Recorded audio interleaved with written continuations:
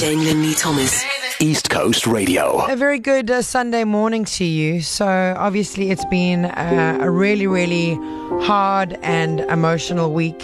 And as a mom of 3 small children, 2 of which are sons, I found myself sitting in a car park outside a shop and just sobbing into my lap, and thought I would take the opportunity to write a letter to my sons, a mother's promise to her sons, and I just wanted to share it with you this morning.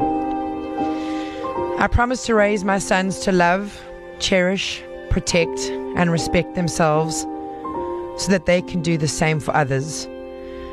I promise to call them out when they do wrong, raise their voices or hands to anyone smaller than them, and most especially if it's a girl. We have a no tolerance rule in our home. Our boys know you never hit a lady or anyone smaller than you ever, regardless of the reason.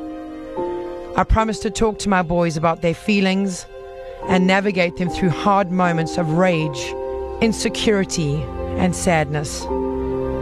I promise to raise my boys so that they learn to call out the bully, stand up for the underdog, and fight for justice.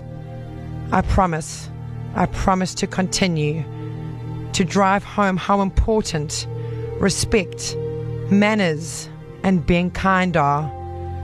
I promise to do my best daily in raising boys who will be men who can be safe harbors for those they love dearly and for those they don't even know.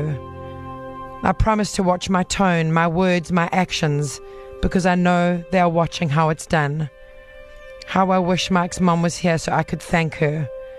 Thank her for raising a man amongst men. A man who under his breath said to the boys yesterday morning, before they left for school, go and kiss your beautiful mum goodbye.